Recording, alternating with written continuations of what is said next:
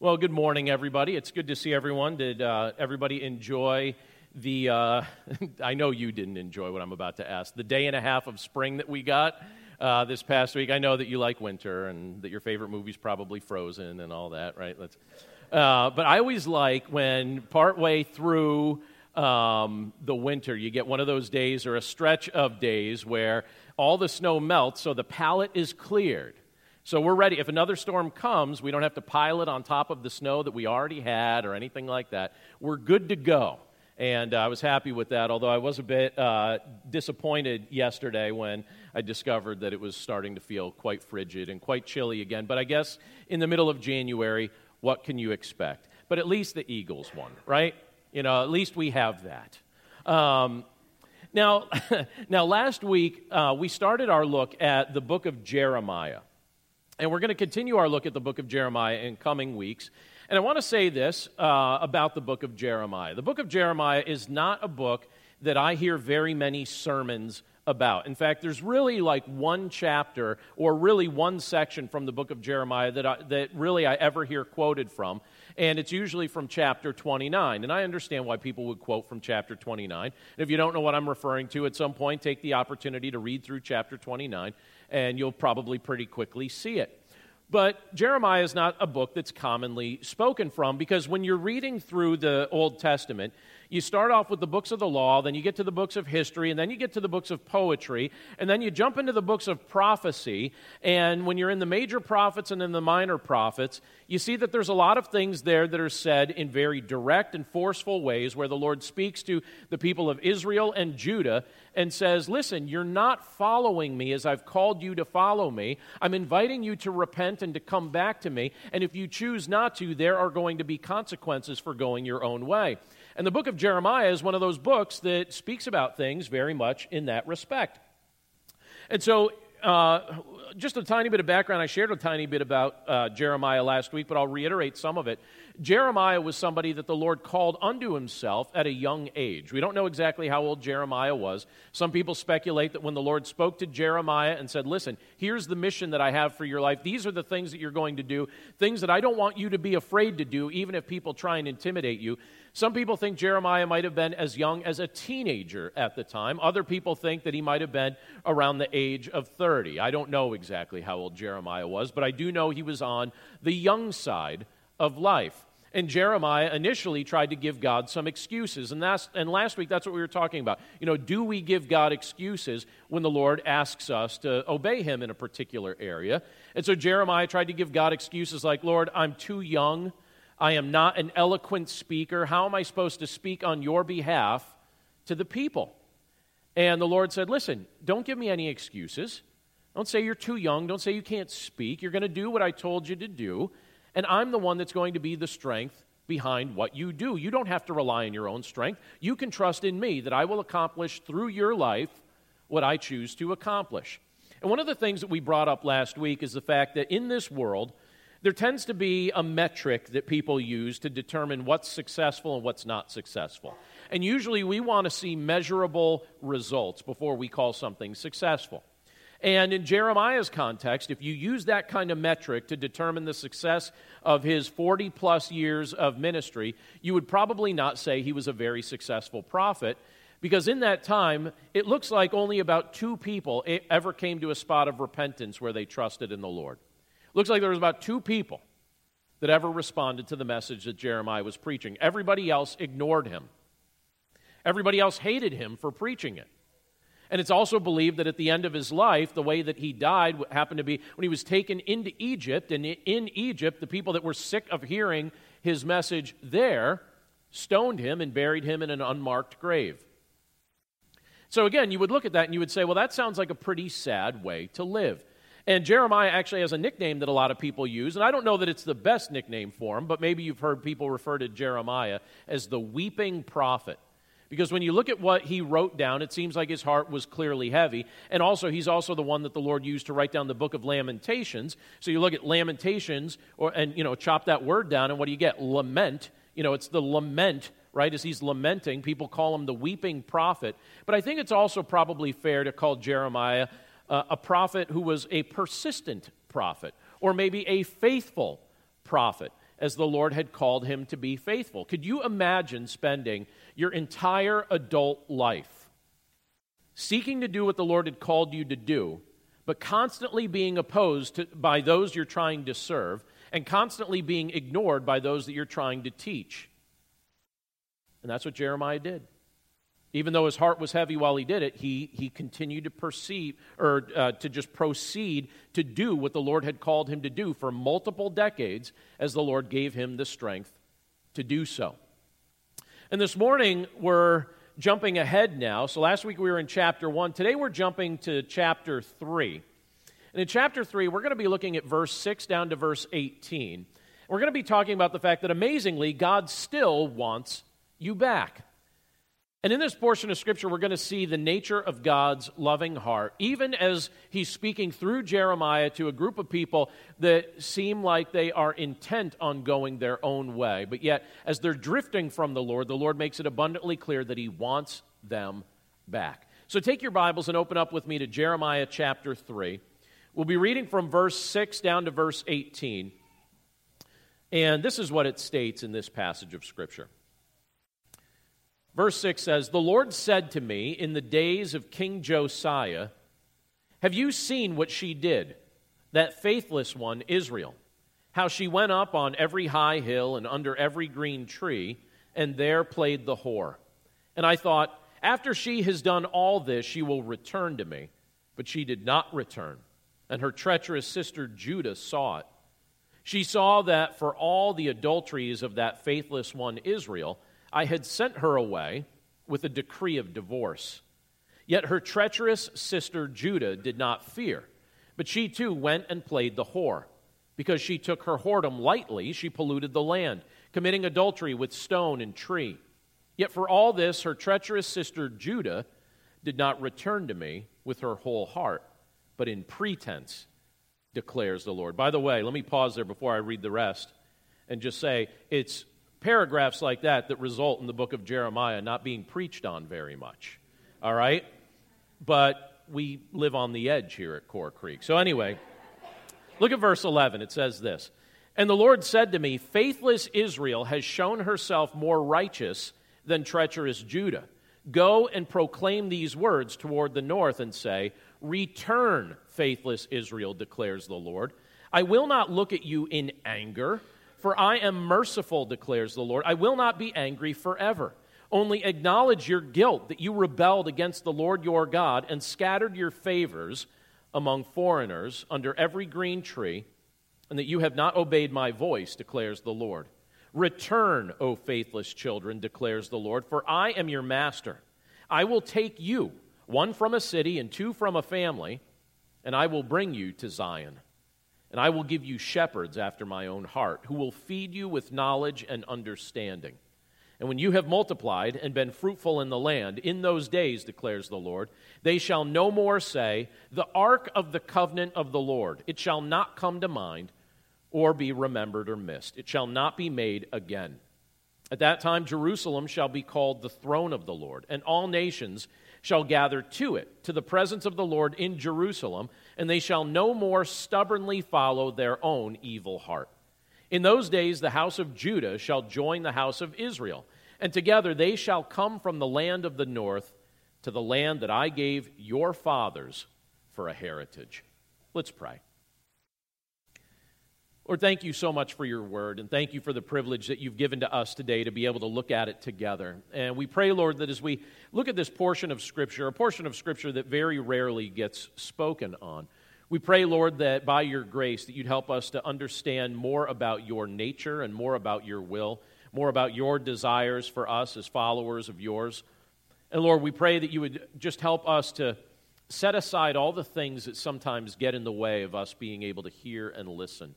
So, Lord, we pray that you'd speak to us now, teach us your word, draw us close to you through faith in your Son, Jesus Christ, we pray. And we ask this all in Jesus' name. Amen.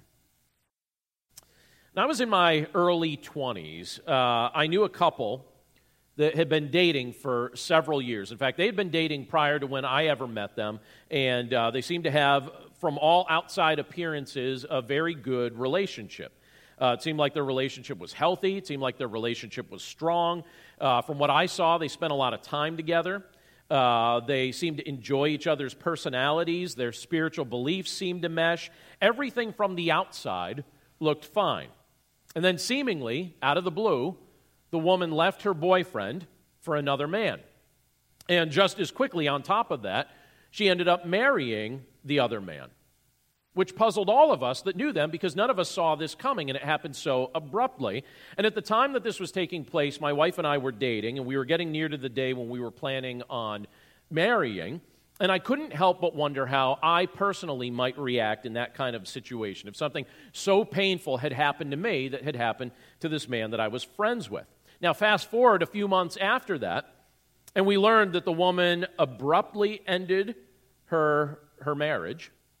And she then, apparently what had happened was the man that she married was very abusive, was involved in some other sins, so she very abruptly ended the marriage. And not long after that, we learned that her previous boyfriend had accepted her repentance and taken her back. And again, I couldn't help but wonder what I would have done in a situation similar to that. And I also, and I'm just confessing this, I also felt slightly judgmental at how flighty and foolish that woman was starting to seem to me. Multiple times in Scripture, the Lord refers to his children as being his bride. So he speaks of Israel as being his bride. The church is spoken of as the bride of Christ.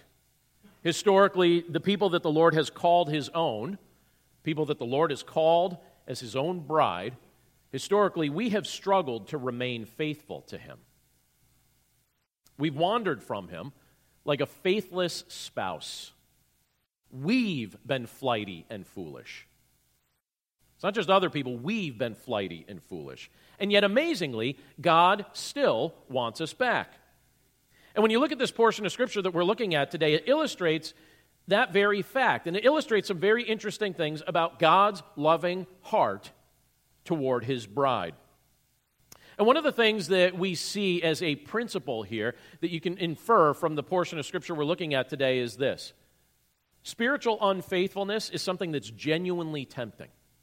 Well, what do I mean by that? Again, look at the first few verses we looked at. Look at verse 6, and then I'm going to jump down to verse 9. But it says this, "The Lord said to me in the days of King Josiah, have you seen what she did, that faithless one, Israel?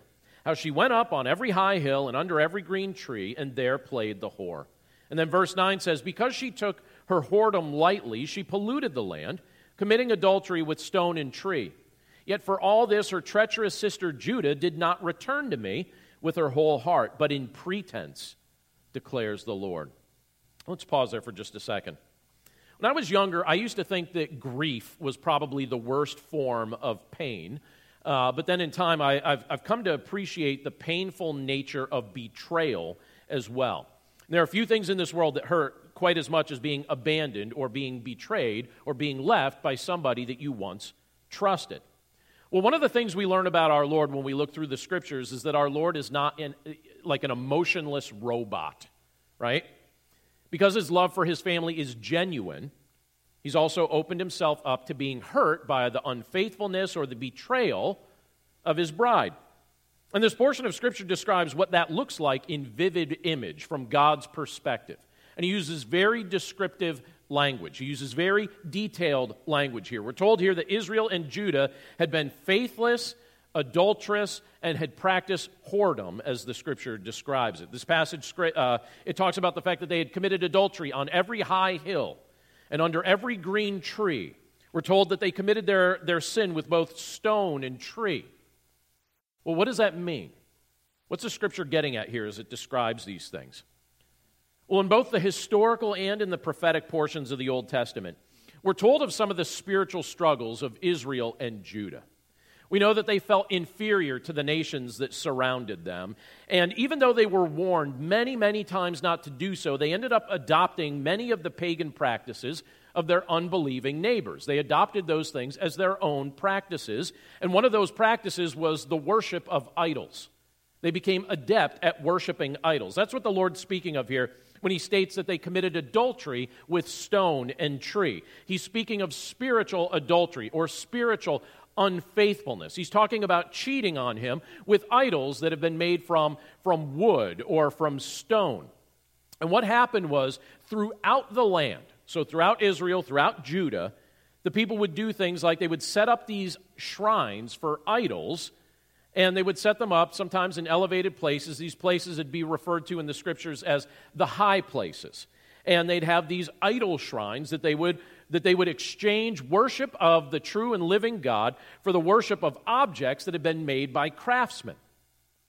And they would worship these idols in these high places. And they also adopted the pagan practice of sacrificing their children to these idols in many contexts. And what their hope was, they were hoping that these idols, that these false gods would bless them in some material way. They wanted to be blessed materially, and they idolized these false gods to the point that in many respects they had become adept at sacrificing their own children. And the image we're given of the nature of the spiritual unfaithfulness that's being practiced by these people. Sometimes when we look at these contexts, when we look at the high places, when we think of child sacrifice, when we think of stuff like that they were involved in, I think sometimes in our context we might look at that and we might think that seems a little bit irrelevant to us. Might look at something that we can't imagine people doing right now. We can't imagine people worshiping something that a craftsman makes. We can't imagine somebody sacrificing their children. But the truth is, we're tempted every single day to do the same exact things that they did during that particular time, in that particular context. We just have a new twist on it in our day and age. So let me ask a couple things introspectively, lest we kind of cast aspersions on the people living during Jeremiah's time without being introspective. What are you currently convinced has the capacity to make your life the best that it can be? What do you think will actually accomplish that in your life? Meaning, is there something in the material world that you're willing to sacrifice the majority of your time, the majority of your health, the well-being of your children, the resources that the Lord's entrusted to you because you crave whatever it is in this world that you think you need, like oxygen?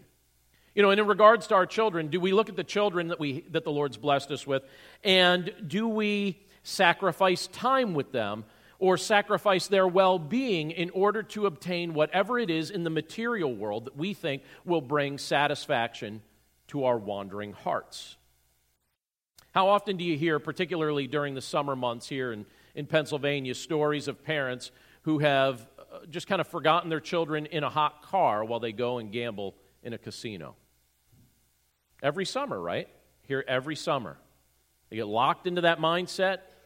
Kids are in the car, forgotten. Time goes by, they don't think anything of it. Or how many abortions are performed in our country because people fear the fact that if they raise children, that might have a negative impact on their lifestyle or their finances. I know I saw a story just a couple months ago. I was reading it, and I won't say who it was, but you'd probably easily be able to figure it out. One of the late-night talk show hosts, you know how they all have announcers, one of the announcers for one of the late-night talk shows that is currently on the air was telling a story about when he first got started in show business, and the gist of the story is how thankful he and his wife were for the abortion that they got at the time, because they're convinced that if they actually had the child, that would have inhibited their ability to build a career in Hollywood. So he said, I'm thankful that we had that abortion because that would have limited us financially if we had that child. It would have inhibited us from getting ahead in Hollywood. And I look at things like that and I think to myself, we just have a new twist on an old story. We still worship things created by craftsmen. We just don't call them spiritual things. We just call them material things. But yet the affections of our heart go toward those things, and we think, if I could just have that thing, somehow that's going to bring peace and satisfaction to my life. Or we think, what am I willing to say? Well, I'm willing to sacrifice the relationships that the Lord's entrusted to me to get ahead in the material world. And we look at the things that were happening during Jeremiah's time, and we see that they are things that we are very much tempted to do right here and now as well. Spiritual unfaithfulness is genuinely tempting, not just for people that lived 2,600 years ago, but for every single person living on the face of this earth today. And I bring that up because, first of all, it's brought up here in this scripture, but the Lord also tells us in this scripture the remedy for it. When you look at this portion of scripture, it reveals to us that the Lord mercifully invites us to return to Him. Look at what it says in verse 11 and following. It says, "And the Lord said to me, faithless Israel has shown herself more righteous than treacherous Judah. Go and proclaim these words toward the north and say, return, faithless Israel, declares the Lord. I will not look on you in anger, for I am merciful, declares the Lord. I will not be angry forever. Only acknowledge your guilt, that you rebelled against the Lord your God and scattered your favors among foreigners under every green tree, and that you have not obeyed my voice, declares the Lord. Return, O faithless children, declares the Lord, for I am your master. I will take you, one from a city and two from a family, and I will bring you to Zion." What's the Lord saying here in this portion of Scripture? He's saying, I want to be reconciled to my children. I want my children reconciled to me. Reconciliation, by the way, is a beautiful concept. It's very beautiful when it's practiced, but often pride or a lack of repentance gets in the way of it being facilitated. I happen to know in my extended family 2 siblings who haven't talked to one another in years, and they refuse to reconcile. They don't want to reconcile. They don't want to be in relationship one with another again. I remember when I was growing up, there were 3 adult siblings that grew up on the same street that I was growing up on, that I remember at one point over some very trivial matters, they decided to stop talking to one another, and they basically, all 3 of them, went their own separate ways for quite a few years. I would say at least 10, maybe 15 years before they started to talk to one another normally. Again, that's a long time to wait. Now, when we're talking about reconciliation, we're talking about biblical reconciliation, to reconcile means to take something that's far away and to bring it near. So when you're reconciling, it means to take something that's far away and to bring it near. And we sometimes use that term, reconcile, when we're talking about things like financial statements in the sense of reconciling the data that we find in the books. But the deepest form of reconciliation that's spoken of in the Word of God is the reconciliation that takes place between God and man. And the passage of Scripture here that we're looking at today from Jeremiah, here it displays the Lord's deep desire to reconcile. And what he's doing here is he's looking at faithless Israel, and he's inviting them to return to him. He invites them to acknowledge their guilt, to embrace his mercy, and to exchange their heart of rebellion for a heart of faith. That's what he's offering them the opportunity to do. And when you look at the Scripture and when you look at the totality of it, the merciful, reconciling heart of God has been extended to us as well. This isn't just a message that the Lord extended to Israel or to Judah 2,600 years ago. The Lord invites us to be reconciled to him as well. And I want to show you a couple scriptures that speak of it, even though there's quite a few. One is from Romans 5, verse 10, where it says this, "For if while we were enemies, we were reconciled to God by the death of his Son, much more, now that we are reconciled, shall we be saved by his life." Now let's pause there for just a second and look at that verse. Think about what that verse says about the state that we were in when Christ found us. Were we any different than the people of Israel or Judah in the sense of where our heart was in relation to God? I think a lot of times people think that prior to the Lord rescuing us, we were neutral or disinterested toward him.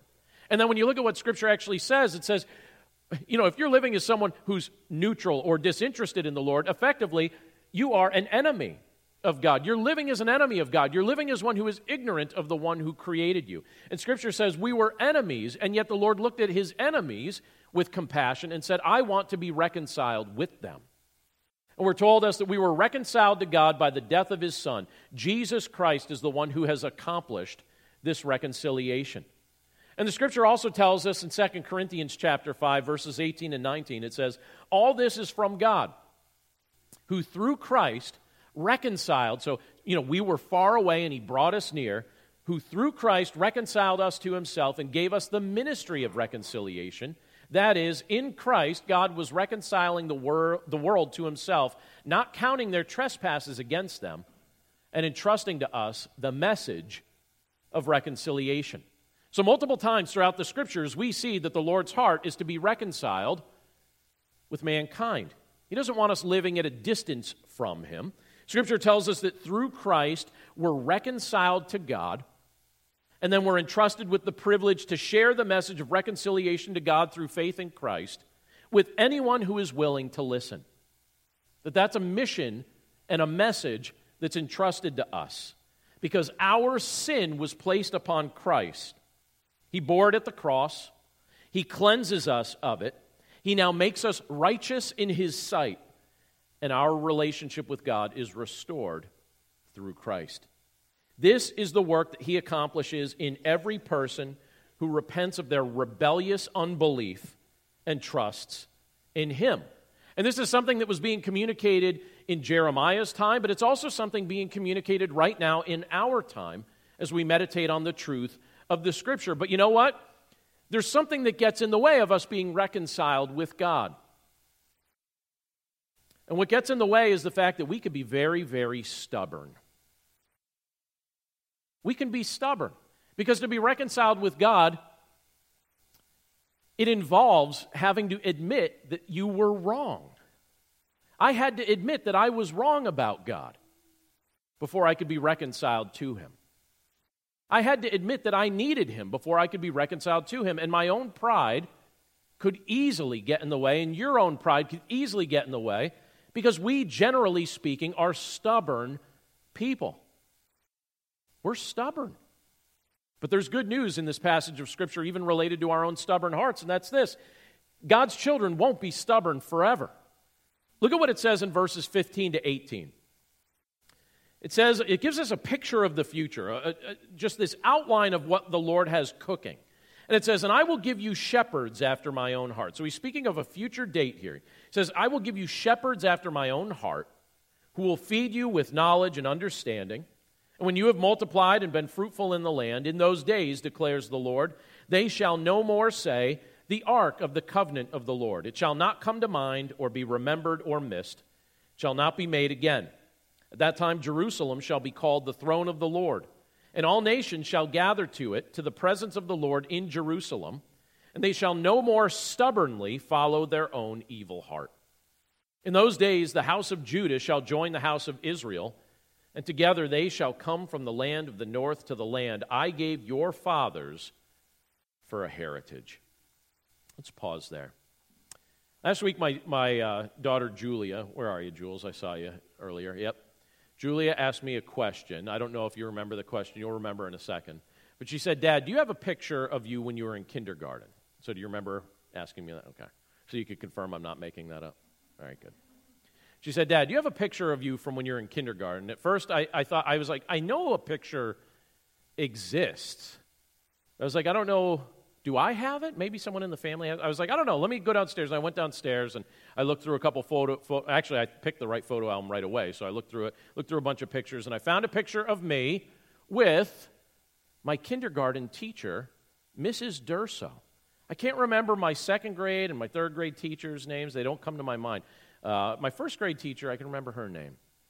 But my kindergarten teacher, Mrs. Durso, I found a picture. There it is. It's Mrs. Durso, and that's me. Now, I want you to focus in on that stylish coat that I'm wearing. Age 5. That picture must have been taken sometime in the spring, so toward the end of my kindergarten year, because that coat, I remember distinctly when I got it. It was my coat for Easter. So on Easter Sunday, when I was a child, you got a new suit, basically. And my mom took me to Sears, and she said, all right, it's time for you to get a new suit.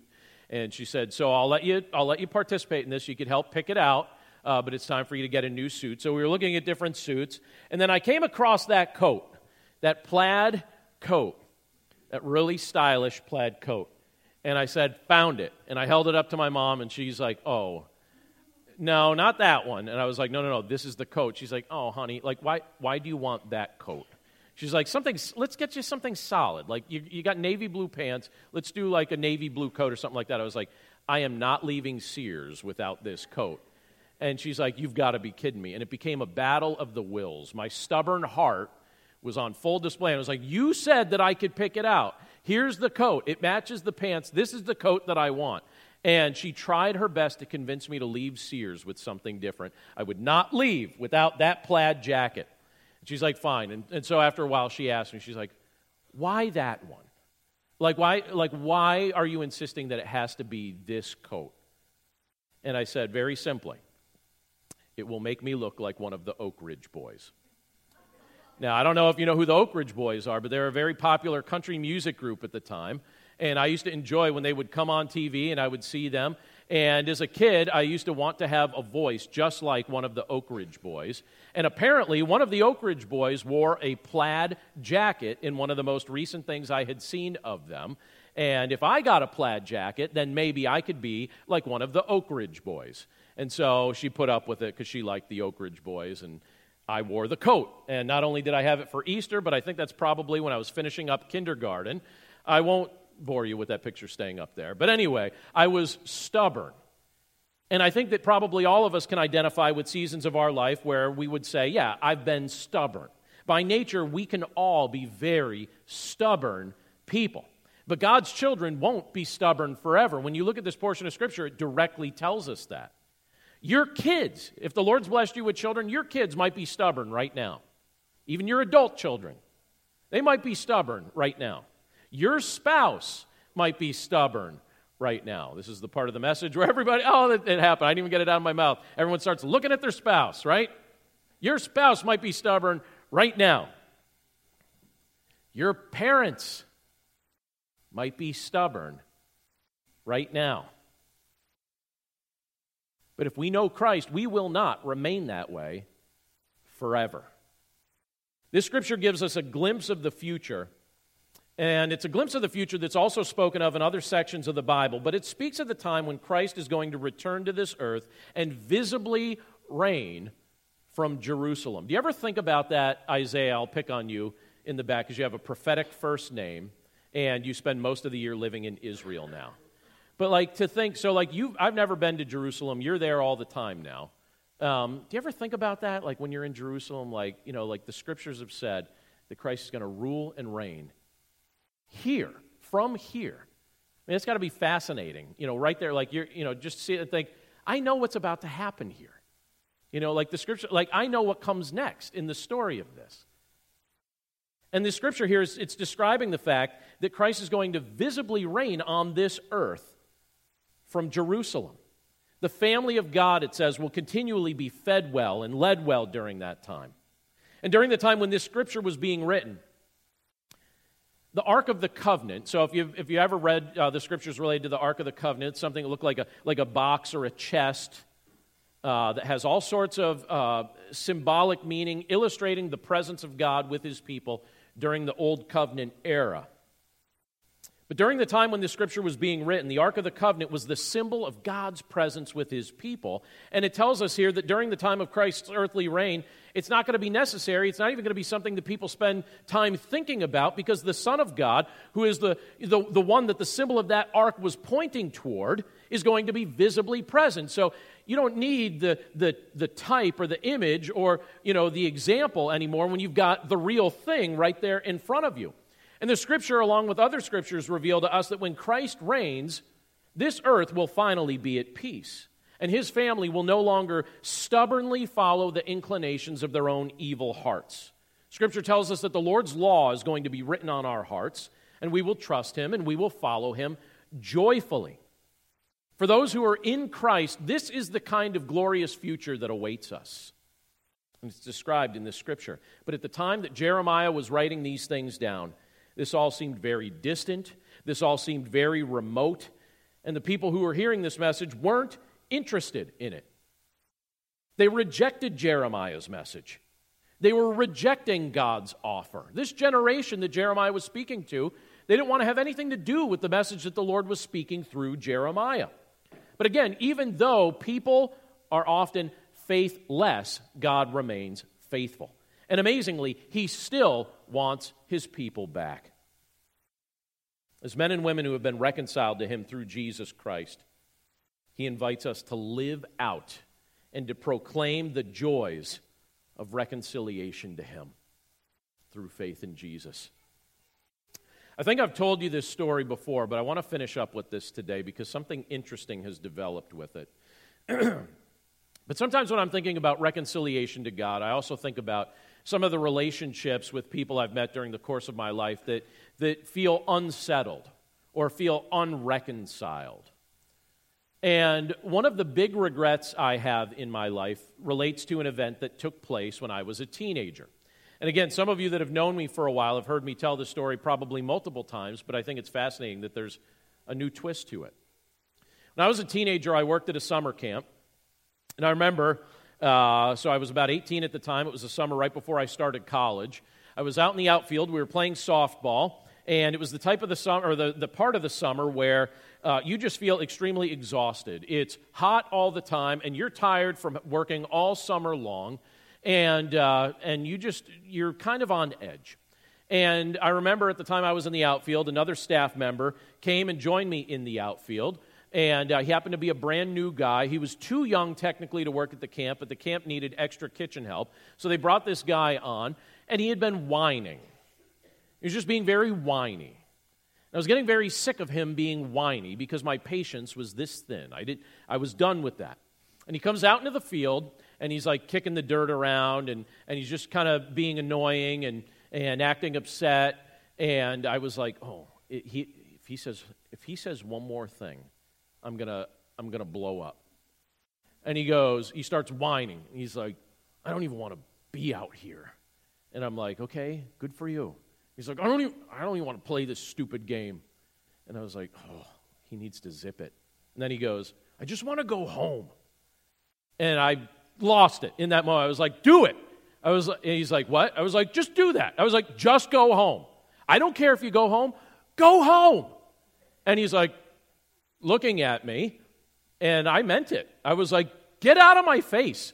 Go home. That was on a Friday evening. Guess what he did the next day? He went home. I never saw him up there ever again.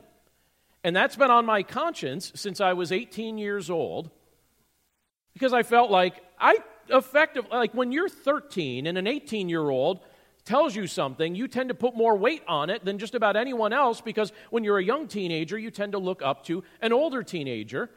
And I told him, in my lack of patience, do it. Go home. My life would be great if you go home right now. Effectively, that's what I was saying to him. And I always felt bad about that. A couple years ago, I was speaking for chapel at Cairn. It was at the same time I was teaching a class in the mornings there. And after I spoke for chapel, a fellow professor came up to me and he said, hey, I want to challenge you to do something. And I was like, okay, what? And he said, well, I told that story about that kid. And he said, do me a favor. He said, people like that are easy to find now because of Facebook and stuff like that. He said, you should find them and you should write them a letter, since that's been bothering you for all these decades. You should write them a letter. I was like, you know what, you're right. I should do that. I said, I'm going to do that. I'm going to do that today. I promise I'm going to do that today. And I sent my colleague, I sent him a message later in the day. I said, hey, I just want to let you know I did it. I wrote out my apology. I was very specific, and I sent it to him. And that was a little over 2 years ago. And unfortunately, I didn't hear anything. Nothing. No response. Until last Sunday night. Around 6:15 last Sunday night, I got a notification on my phone. And I was like, what is this? And it was during the worship service at Bluestone, but I wasn't preaching that night. So while Dylan was speaking, I cheated and looked at the notification on my phone. And I was like, what's this? And when I saw the name, I was like, I have to know right now what this is. And I'm looking through, and I was like, I was expecting it to. I even prayed before I read it. I was like, this guy, if he says something harsh to me, I have to be prepared, because I was really cruel to him, 25 years ago. And I was like, all right, here we go. And I opened it, and I was like, wow. After a couple of years, he responded to that message. And you know what he said in his response? He said, it's great to hear from you. He said, I remember that moment. He said, but I remember it totally differently. I remember it as me being extremely immature and being overly competitive in that game. And basically, I needed somebody to put me in my place. And I was too young to be working up there and all this stuff. And he was very apologetic. And he said, please, don't let that be on your conscience. I had that coming to me. And I looked at that. I was like, well, that was a very kind and gracious response. But still, what I said was wrong. I should not have responded that way to him. But I got to tell you, you know what felt great? A lot of people have heard me tell that story because it's always really bothered me. I thought, wow, like this is something that's been on my mind for a couple decades. I've told it countless times because I genuinely feel bad about how careless I was with my words in that moment of stress. And by the grace of God, that friendship was reconciled. That story I've told a million times has a different outcome now. By the grace of God, that relationship has been reconciled. Two people who were far away have been brought near. And yet that's nothing compared to the reconciliation that God has offered us through His Son, Jesus Christ. So let me say this. I don't know where you are in your walk with Christ. I don't know if you just know about Him but don't know Him personally. But I will tell you this, don't spend the next group of decades of your life at a distance from Him. Don't spend that time living as an enemy of God. Be reconciled to God through faith in Jesus Christ. Go from being someone who lives at a distance from God to being somebody who's convinced that God is within you and around you, present with you each and every day. Don't spend decades unreconciled to God. And likewise, if you are reconciled to God through faith in Jesus Christ, practice and share the message of reconciliation. If there are people that are at a distance from you because of something in your past,